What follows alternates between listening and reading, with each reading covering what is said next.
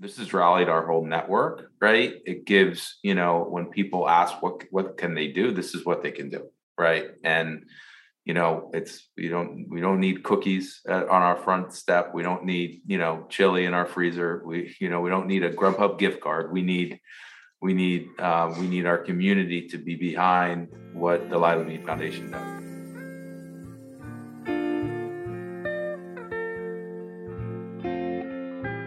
Hello, everyone, and welcome to the fourth episode of the Lilabean Foundation podcast, Purpose, Passion, Progress. I'm Derek Danick, an LBF Ambassador Council member and one of your hosts for this journey. I'm joined, as always, by my co-host, John Paul Broussard. JP, how are we doing? Good. What's up, Derek? We're recording in the evening, which is, I'm not going to lie, throwing me off a little bit. We've been a morning podcast. Right. It's like getting past my bedtime. I'm getting old, Derek. These late podcasts, energy's running low. Hey, well, it'll still be a good one. We're going to have the Cornos on. It's going to be great. They're going to be very fun, very high energy. So what we're doing on today's episode is, we've had conversations with Dr. Rude, with Nicole. We talked with Jerry from CBTN in our last episode, and we're going to kind of pivot back to the family perspective.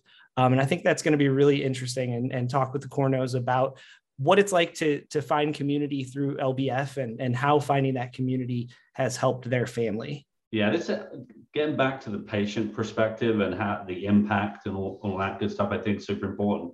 A big part of this dialogue and conversation is helping, the folks out there in virtual land understand what families have to deal with and work through, when they get a diagnosis. I mean, it's a very important part of the narrative, the story, and candidly, it helps fuel us, to go find dollars to help these kids. So that, as we move forward, having a patient perspective is super, patient and family, I should say, perspective. It's really, really important. Now, real quick, before we bring the Cornos into the conversation, for our friends tuning in who might not know what Lilabean is, we're a 501c3 nonprofit that focuses on raising funds for research that will advance treatments to create better outcomes for children diagnosed with brain cancer. The end goal of the Lilabean Foundation is to help fund a cure for pediatric brain cancer. We're very excited to be joined by Stewi and Andy Corno, parents of LBF Hero Cameron. Welcome to you both. We're thrilled to have you joining us on this episode. Thank you for having us. Yeah, this is going to be awesome. So let's jump right in. Stewi and Andy, can you tell us a little bit about yourselves? Sure. Both of us are native Washingtonians. We met not long after she had graduated from UNC. And I was a few years out of Georgetown. And when we got married, we were actually living on the West Coast and then moved back to, build a foundation in the area where our family is, which is here. Let's not forget the most important next thing that happened is our babies. So yeah, we moved back to the East Coast. We got, I was in grad school when I got pregnant and we had our first child, Cameron, a girl, in August 2018. And like Andy said, we were back living in Georgetown and everything was great, normal first kid stuff, typical healthy kid, new parents, all that fun stuff. And then fast forward 18 months later, she was diagnosed with brain cancer. And then, later on, our second child came. But yeah, so we have two little girls. Wonderful. I want to talk a little bit about Cameron. So this was 2020 when she was diagnosed, correct? Correct. Yes. And that was right at the start of the pandemic. So just fast, I couldn't imagine ever hearing the words, but to hear them at that time, what was going through your minds? Yeah. I mean, March 2020, believe it or not, it was Friday the 13th. She had her first symptom, which her only symptom was vomiting. Off and on for a couple of weeks before she was then diagnosed March 27th. And again, like the timing is crazy. The same week that we found out I was pregnant with our second kid, we also found out daycare was closing for this 2-week shutdown. And then, a couple pediatrician visits, an ER visit, and then finally admitted to the hospital, lots of tests. It was 2 weeks from her first symptom. And again, her only symptom was vomiting, which was actually due to the hydrocephalus and where the tumor was. But we found out she had brain cancer. And of course, like you mentioned, super weird time. I had been in the hospital for a few days at that point. You know, it was hard for mom to leave, and it was only one parent they're allowing because of COVID. So it was a really odd time to be going through a diagnosis. Obviously, there's no good time, but we couldn't be together until things got really scary, which was emergency surgery. And, you know, there was months before we even hugged our parents. So like Andy said, we have all this family around and moved back to the East Coast to be near family, to have kids. And I mean, obviously we felt their presence in so many ways, but to not be like able to physically hug them is a weird thing for sure. Yeah, absolutely. And I think like, yeah, the isolation, we all felt it, but to be isolated during something so traumatic, I can't imagine. I was looking at the LBF website, and on Cameron's like hero page, you had written about like the toxicity and the problems there. Could we jump into that a little bit? We were given, you know, a few options. Well, really, not many options when it comes to the types of treatments that would rid her of her tumor and the cancer that she had. At first, we were told that the most important thing was her growth. They refer to as a gross total resection, which meant that in her second surgery, they felt with 99, point whatever confidence that they had removed all of or close enough to all of the tumor that they felt that it was considered a gross total resection. So that was number one. Number two was, the first real true treatment she went through was radiation and proton beam radiation. She was under sedation every day for, I believe it was 6 or 8 straight weeks. 7 straight weeks, Monday through Friday. She was extremely tired and somewhat lethargic afterwards, but, generally speaking, was able to somewhat bounce back from those treatments. Those treatments were, a bit scary, but ultimately as a little one, she handled it, extremely well. There was a significant amount of evidence that in order to further combat and further kill anything that might be remaining in her body, that a chemotherapy treatment plan was something that proved to have some results. And ultimately, we wanted the best for her and felt that was the best for her. So a number of whatever it was, weeks or months later, after she had recovered from the intense radiation, she underwent chemotherapy. In short, it was complete hell. We lived at on the edge of our seats every day for every month that she continued through chemo. It was like Groundhog Day.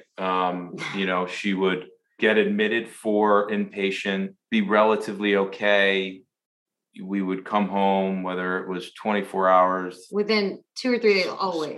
Spike a fever of some sort, be in some sort of infection. So, the things that she got while going through that are things that you read about in National Geographic. It's not fun stuff, from stomach things. So much that we were stuck in the room. They wouldn't let her leave the room with that type of whatever insert virus.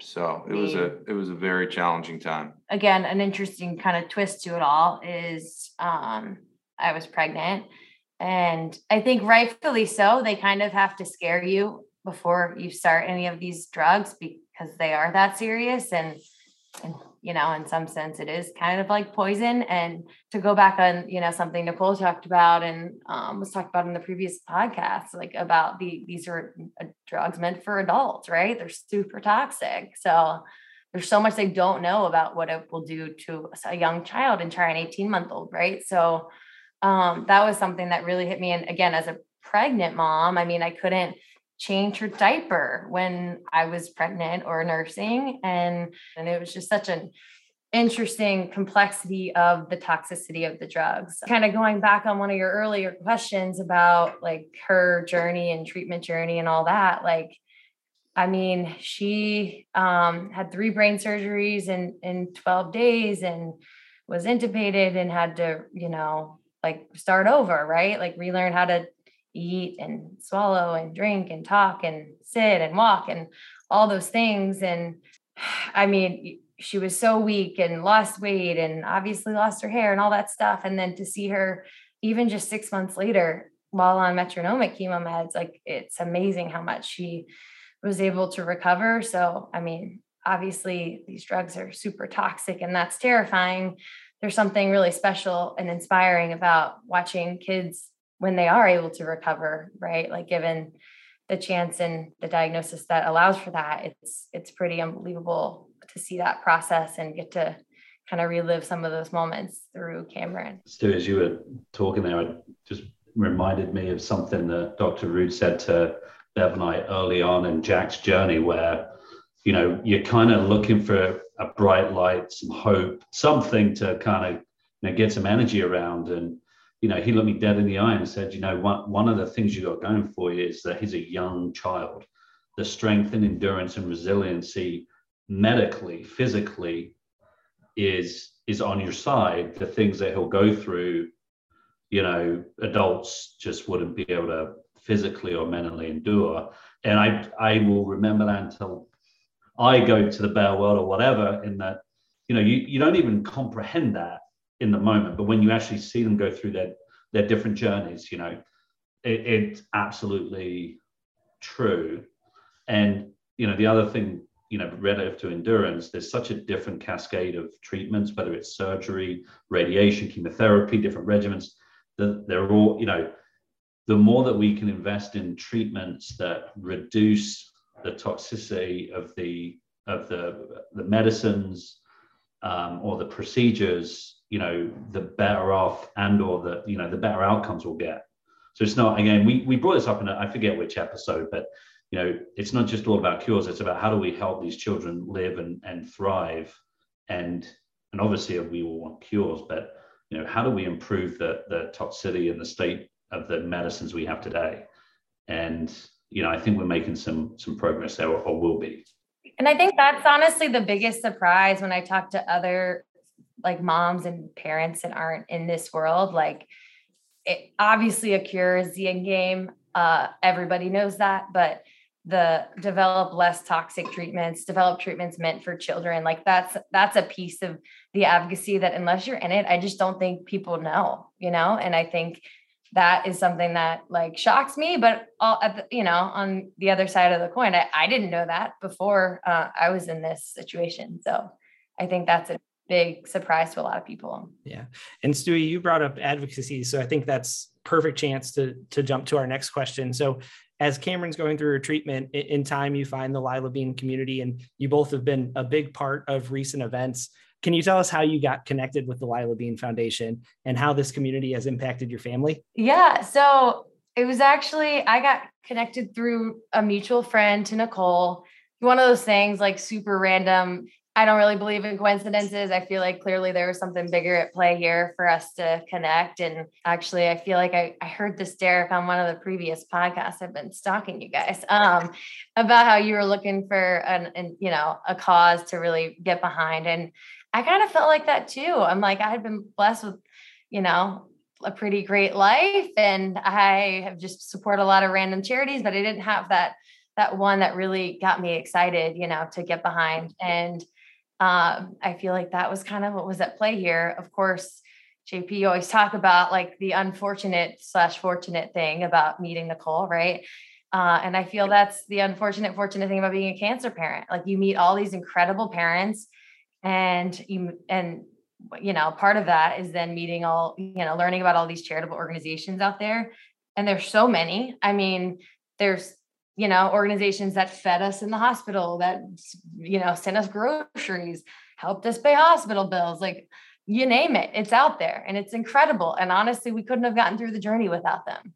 And I can't even remember all the names, but I'm so grateful. But then, I don't know, something about when I met with Nicole, like we became, cancer mom friends first, because that's how she is. And I had no idea about Lilabean until we were like, a couple coffee dates in.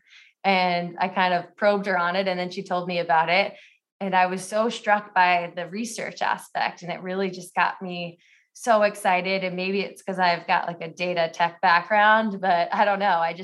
I feel like maybe none of all of this could have been mitigated with a cure or less toxic treatments, right? I mean, in a perfect world, of course. So I think like going for the charity that really is like hitting the most important thing on the head and making that the sole mission of Lilabean, and is just something that got me really excited. And I've become super passionate about the pediatric brain cancer research. I mean, so much says that I was just telling you guys about the brain cancer research charity. That is the reason I decided to hike the Grand Canyon on a whim. And then my husband's been amazing at just, he's been so supportive and, dove right in with me and, got involved in the golf tournament. The other thing that really resonates with LBF is that, unfortunately over the past, 6 or 8 or 12 months, however long it's been, I've seen and witnessed other friends go through something similar, with a diagnosis. And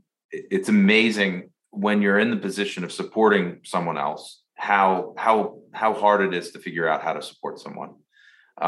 There were particular friends of ours throughout our journey that really stuck out and were just really good at and knew how to support a parent or parents going through something like this. But most importantly, this has rallied our whole network, right? It gives, when people ask what can they do, this is what they can do, right? And we don't need cookies on our front step. We don't need chili in our freezer. We don't need a Grubhub gift card. We need our community to be behind what the Lilabean Foundation does, and that's something that's excited both Stewie and I. That there is a unifying place to all gather and support an incredible cause that we all want the success of, and but also really one central mission, right? Yeah, that's a great point, because we moved during the pandemic and our neighbors like very slowly started finding out about Cameron. I mean, obviously she was bald, but it wasn't the first thing that we told people. And people kept saying, what can we do? What can we do? What can we do? And it's pretty unbelievable. I'm I guess the event chair for the fall ball next month. And I would say 80%, 90% of the committees are our neighbors. I mean, talk about community, and that's very, similar to how LBF is and the strong community there, and just how our community was like, that's how we're going to show up for you. That's how you need to be supported. Yeah. And it's not just the dollars, it's people willing to put up their time, right? Planning an event like fall ball, it doesn't happen in a week. There's a lot that goes into it.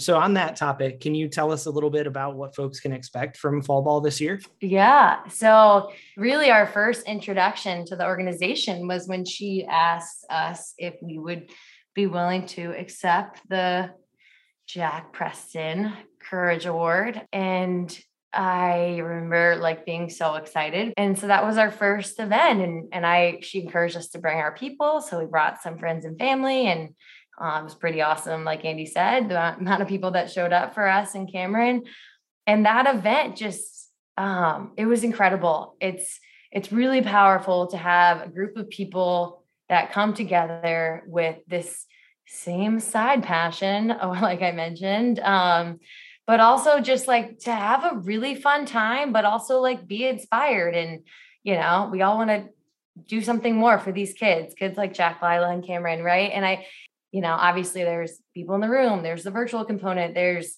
this inspiring program, but also a dance party. And it has the right amount of just like really fun, really inspiring, just how it brings together like these two things that get me really excited. And that's like the technology and research aspect of it. And then to like bring it together and have a huge party to raise a ton of money so they can go do more of that and really, make more progress is really exciting. So definitely go attend. It's going to be so fun. You can attend in person or virtual, and great auction items that you can bid on days before. So it'll be a great time. Wonderful. And again, we've mentioned it, www.lilabeanfoundation.com. That's your place for all things LBF, all things fall ball. Check it out. And it's going to be an awesome event. So what I want to do now, I want to move towards kind of wrapping things up. And I want to thank you both for the energy you've brought to LBF. It's awesome. It's incredible. We've said it a number of times, how something so tragic can bring families together, can bring communities together. It's incredible. So as we close, what do you guys hope comes from telling Cameron's story? I think most importantly, I think what we hope for is to raise awareness. I think second, to use her as an inspiration, whether it's something that you're dealing with personally or something you think you can't do, use her as an inspiration. I think that's the one underlying sort of message that from all the millions of people that we've talked to throughout this past, how much of an inspiration she is. And, we hope that, sharing her story, telling her story continues to, spread the awareness, which ultimately, results in better treatments, less toxic treatments, more giving parents more options in the environment when they're in the environment of dealing with something like this. And the more people that hear of her story, the more people that know about it. And obviously it's a snowball effect. And,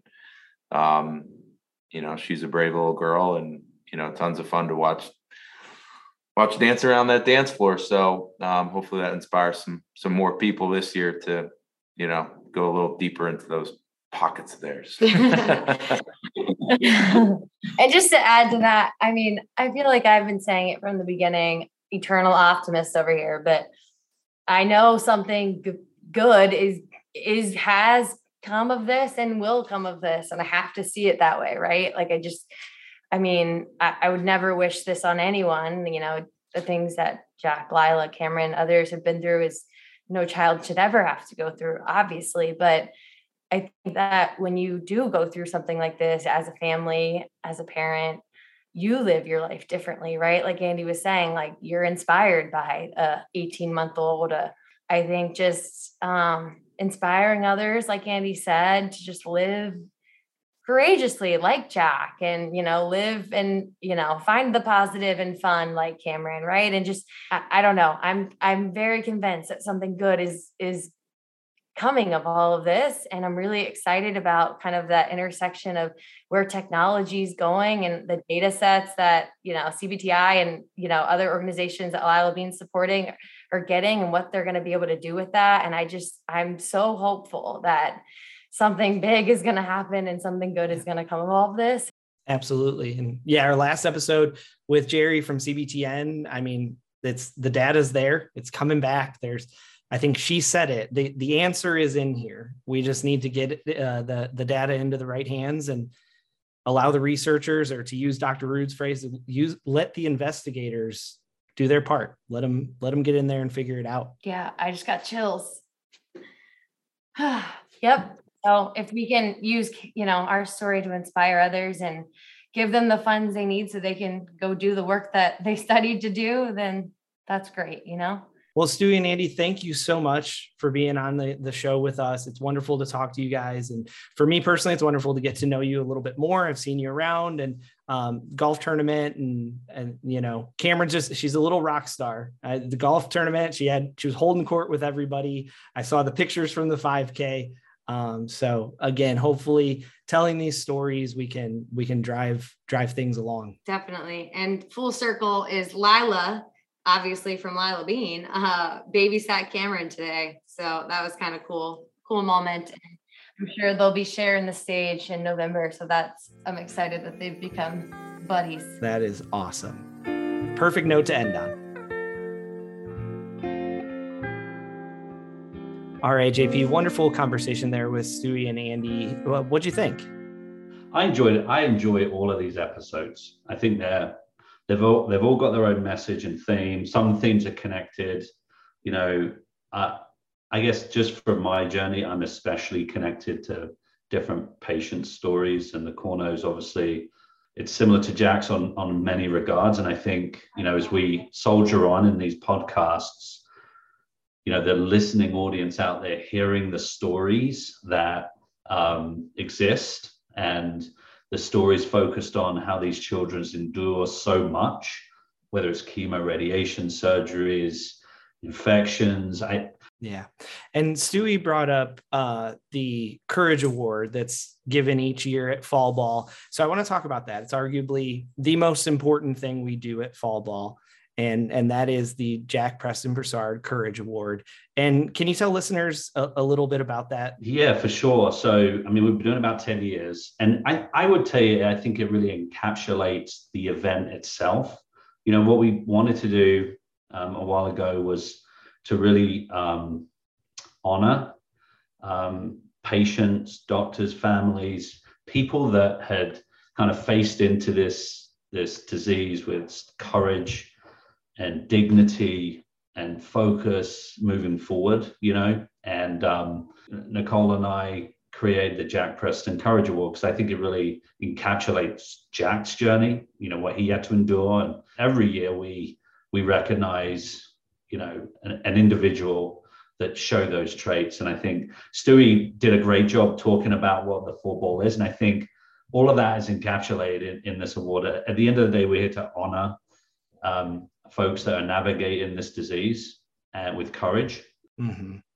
And it's scary, right? We've talked about it from a number of perspectives, the toxicity, the fear of the unknown. Talk to doctors, talk to families, talk to foundations, and it takes real courage to face this. And I think what we're going to do in next episode actually is we're going to talk with folks from Day One Biopharmaceutical, and it's a company that Nicole mentioned in her episode. And I think that's going to be a really interesting conversation. So just a little teaser, Day One is a pharmaceutical company that is focused on kids first, right? On pediatric drugs. And I think that's kind of a little counter to a lot of what we've heard. It's not necessarily the norm from pharma companies. So that's going to be a really good conversation. Well, JP, it's getting late. It is time for bed. And just another reminder for folks, get those Fall Ball tickets, www.lilabeanfoundation.com. Tickets are going to be on sale until November 2nd, and early bird pricing will go until October 18th. So get those tickets while you're out there. Dig into the materials. There's a lot of information out there. Check out the heroes pages. We talked about Cameron. See some of those other kids out there, and consider becoming an 11 for 11 member. So with that, we'll see you next time when we chat with Day One Biopharmaceutical. Awesome. Thanks, Derek. See you, everyone. For children's cancer. If they're going to find a cure, the doctors have to do research, and there needs to be money.